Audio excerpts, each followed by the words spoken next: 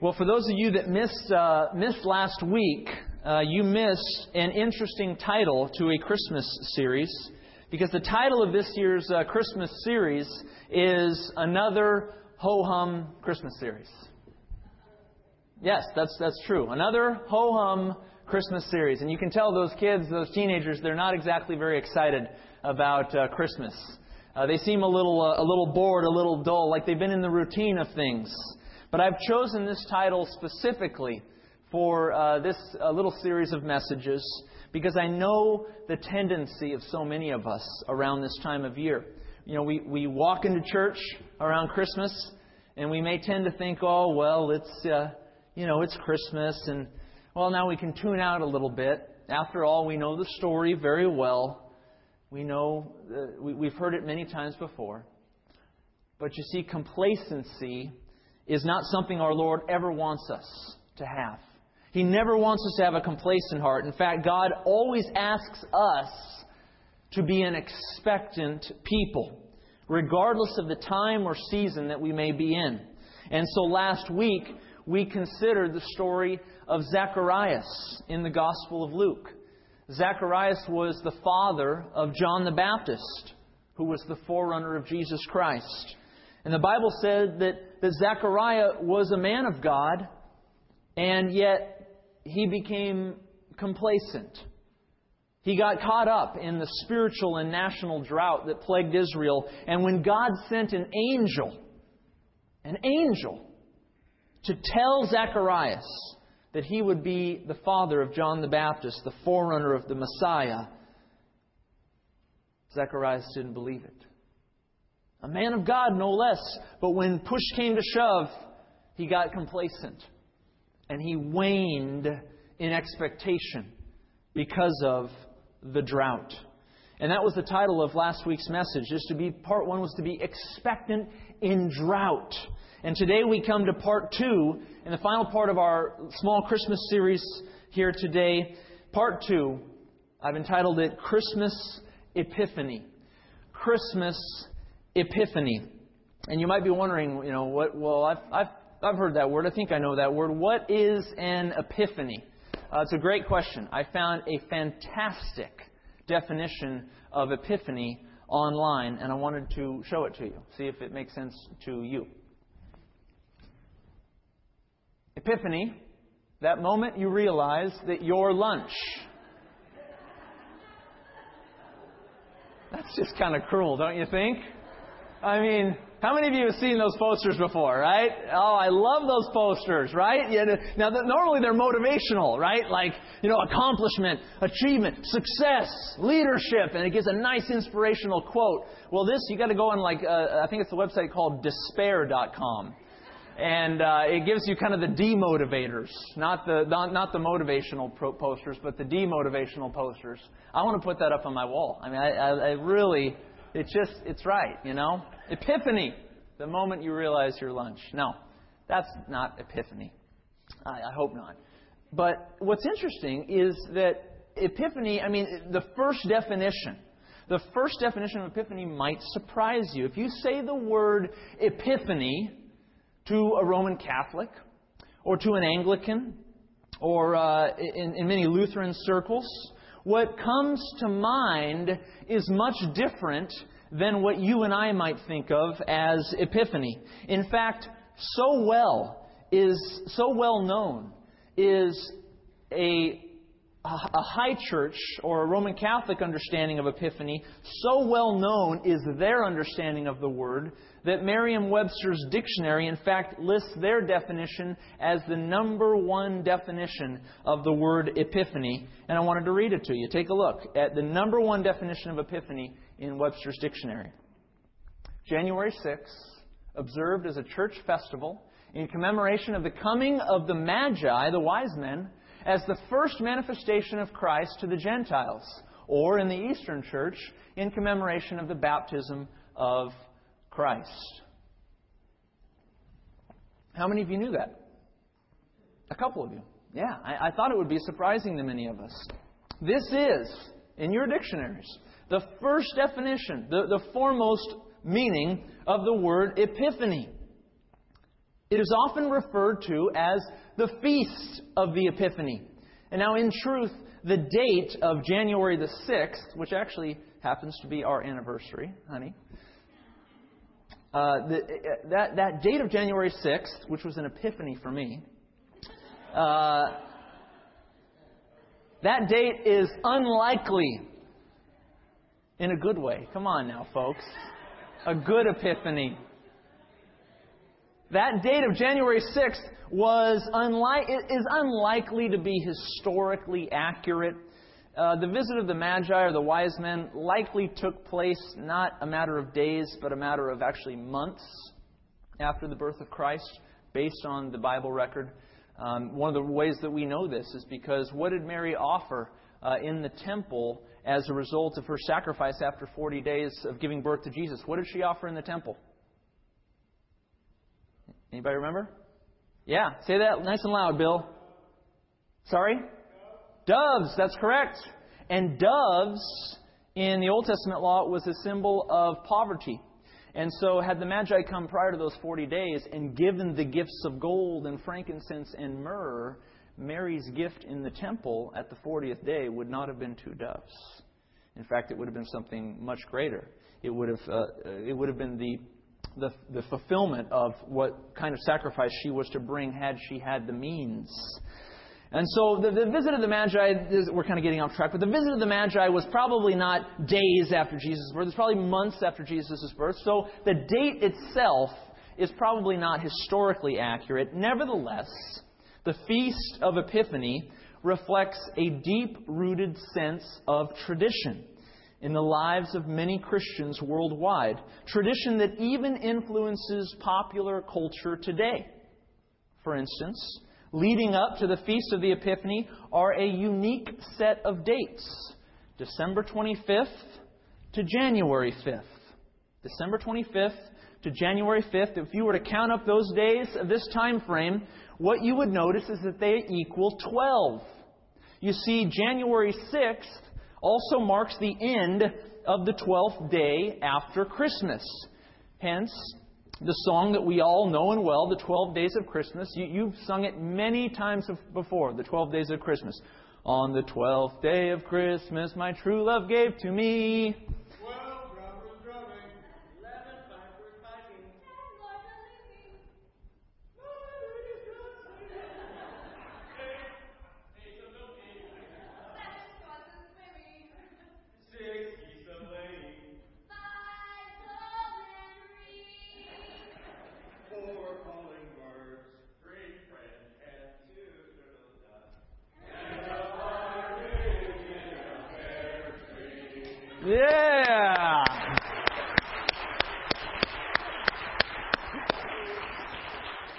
That was just spontaneous. That's amazing. Now that was an epiphany. That was an epiphany, and that brings us to what we know as the definition of epiphany. Let's take a look at the definition that we know well and good. A usually sudden manifestation or perception of the essential nature or meaning of something. An illuminating discovery, a realization, or a disclosure. We have that aha moment. That's an epiphany. That moment where things are out of the ordinary and we see something new and fresh and vivid for the very first time.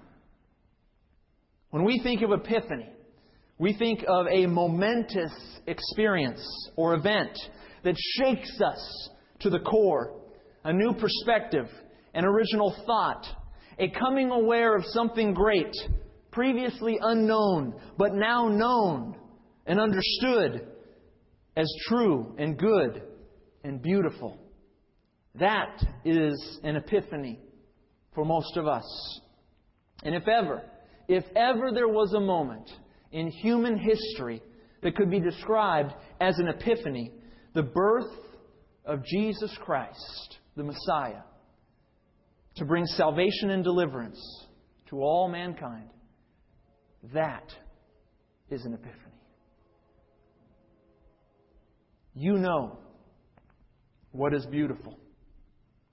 Epiphany is precisely the word that we can use to describe the coming of Jesus Christ and the coming of God's salvation upon this world. And what is interesting is that when we open up our Bibles to Titus chapter 2, and grab a Bible if you don't have one, when we open up our Bibles to Titus chapter 2, we see Paul, the apostle, use a very interesting word to describe the coming of the grace of God in the person of Jesus Christ. Take a look in our text this morning, Titus chapter 2, beginning in verse 11. We're going to go to verse 14. Titus 2, 11 to 14, Paul writes this. He says, "For the grace of God that brings salvation has appeared," epiphane, "to all men, teaching us that denying ungodliness and worldly lusts, we should live soberly, righteously, and godly in this present age, looking for the blessed hope and glorious appearing of our great God and Savior Jesus Christ, who gave Himself for us, that He might redeem us from every lawless deed and purify for Himself His own special people, zealous for good works." Zero in on verse 11 for just a moment. Paul writes, "For the grace of God that brings salvation has appeared to all men." The grace of God.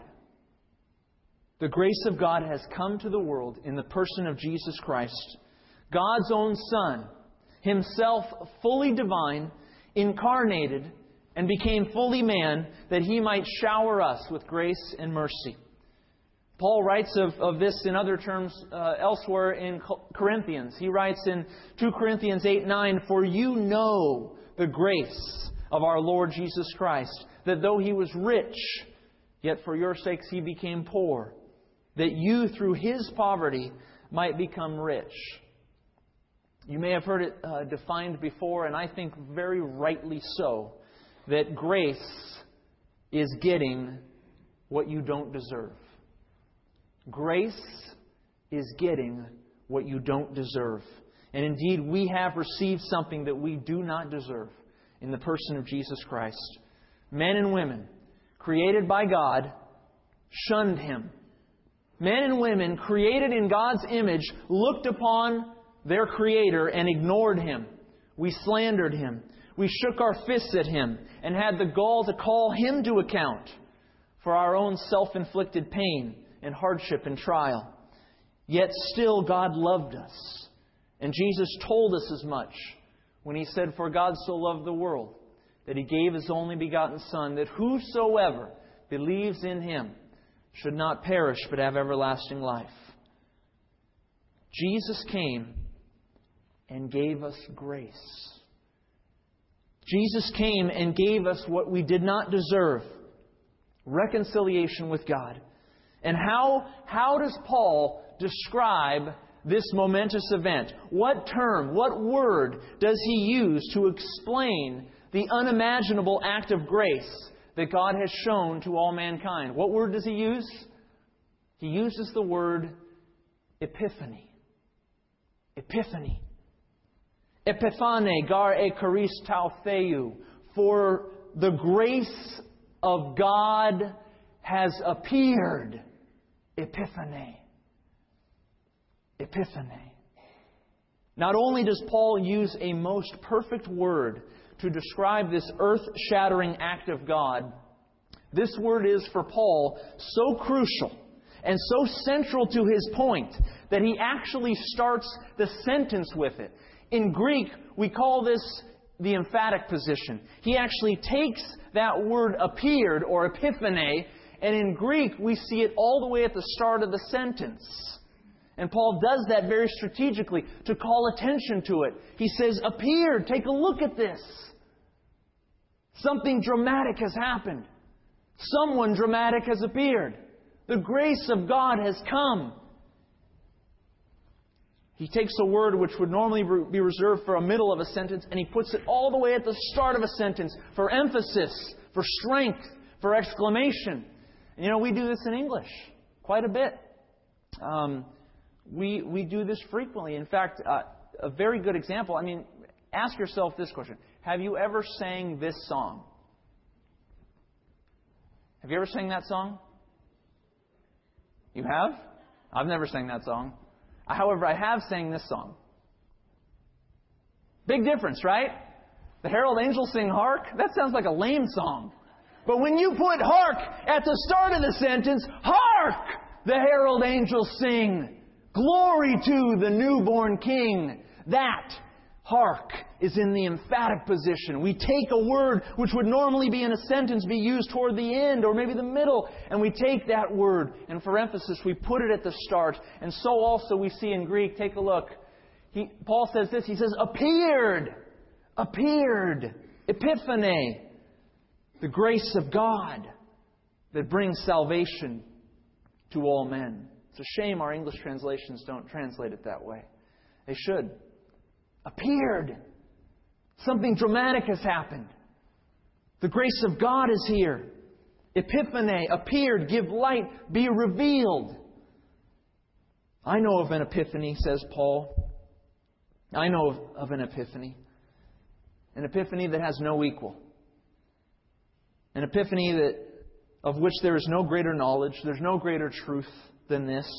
There's nothing of more value than to receive the eternal grace of God by believing in Jesus as your Savior. And Paul says, not only does this epiphany give us everlasting life, but reflection, meditation on this epiphany is actually instructive to our human heart.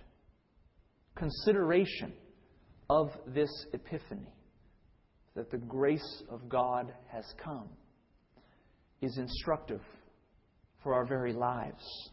For Paul writes in verse 12, it teaches us that denying ungodliness and worldly lusts, we should live soberly and righteously and godly in the present age.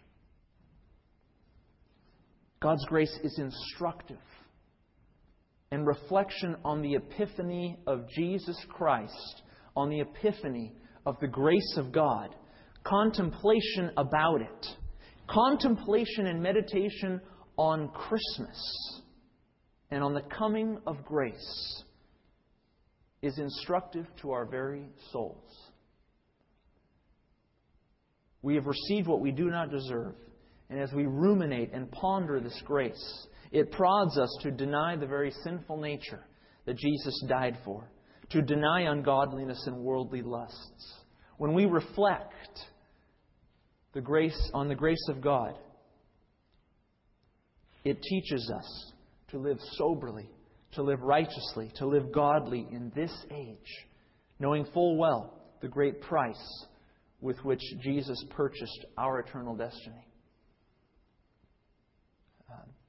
Reflect this Christmas. Reflect on the moment of Christ's birth, on the coming of grace. Spend time, intentional time, at home with your spouse, with your children, with your family, with your friends. Spend intentional moments reflecting on the impact and significance of the coming of Jesus Christ. It will be instructive to your soul. It will be edifying.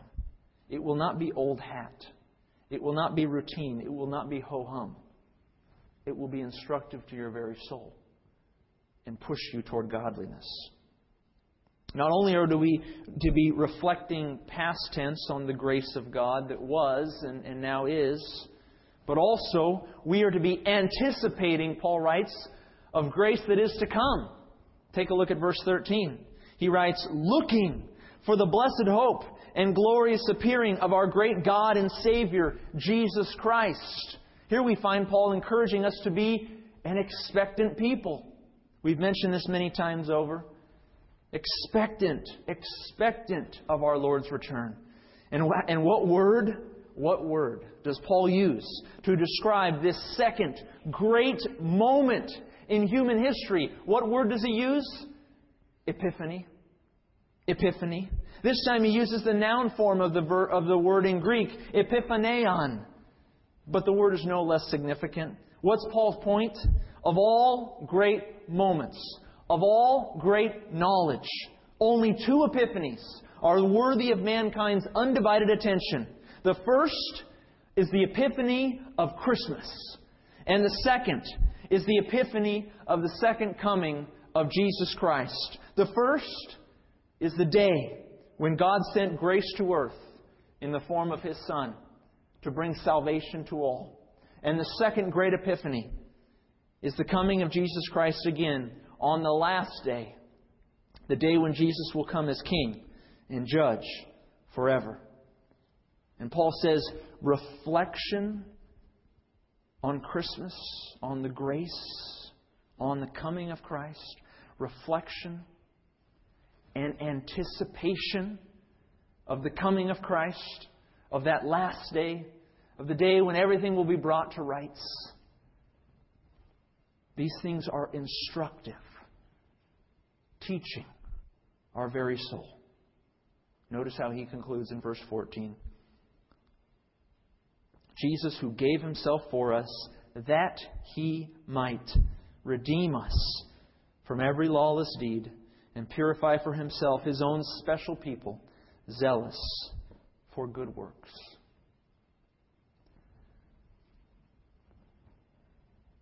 Two epiphanies.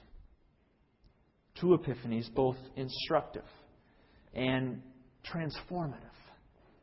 Reflection upon Christmas and anticipation of Christmas Part 2. When these two epiphanies are at the forefront of our mind, they change our lives. As we reflect on God's grace to us, God's Spirit purifies us and makes us zealous for good works. Because you see, Christmas is not a ho-hum event. It's not a season of routine. It's not dull and it's not boring. Christmas is an epiphany. It is a sudden manifestation of glorious truth. Emmanuel, God with us. The epiphany of Christmas is like no other, save the final epiphany, which will be made known to all on the last day when Jesus Christ comes again in glory.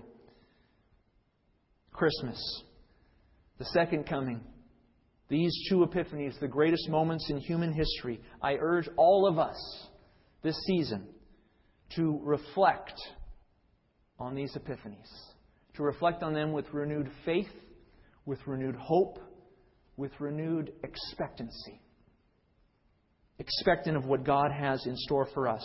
For Paul tells us when we are thinking about these moments, these sudden moments of manifestation of truth, we grow. We are edified. We are strengthened. We are made holy. Consider the epiphany of Christmas. Let's pray. Heavenly Father, Lord, we thank You for just the beautiful truth, Lord, of Christmas Day. And Father, we've had epiphanies in our lives. Maybe on the day of our wedding, the day of a child's birth. Father, moments of just a sudden display of goodness and truth and beauty. We've seen glimpses of epiphanies. But God, we know, and Paul has told us, that there are only two epiphanies that are worthy of all of mankind's attention. There are only two epiphanies, God, that are worthy of every single man, woman, and child's undivided attention. And it is the epiphany of the coming of Your Son and of His grace. And it is the epiphany of His soon coming return in glory. God, if there be two thoughts in our minds this season, let these epiphanies be those thoughts. If there be two things that we meditate on, that we ponder, that we deliberate, that we muse upon, let these epiphanies be at the forefront. Epiphane. Epiphane. In Jesus' name we pray. Amen.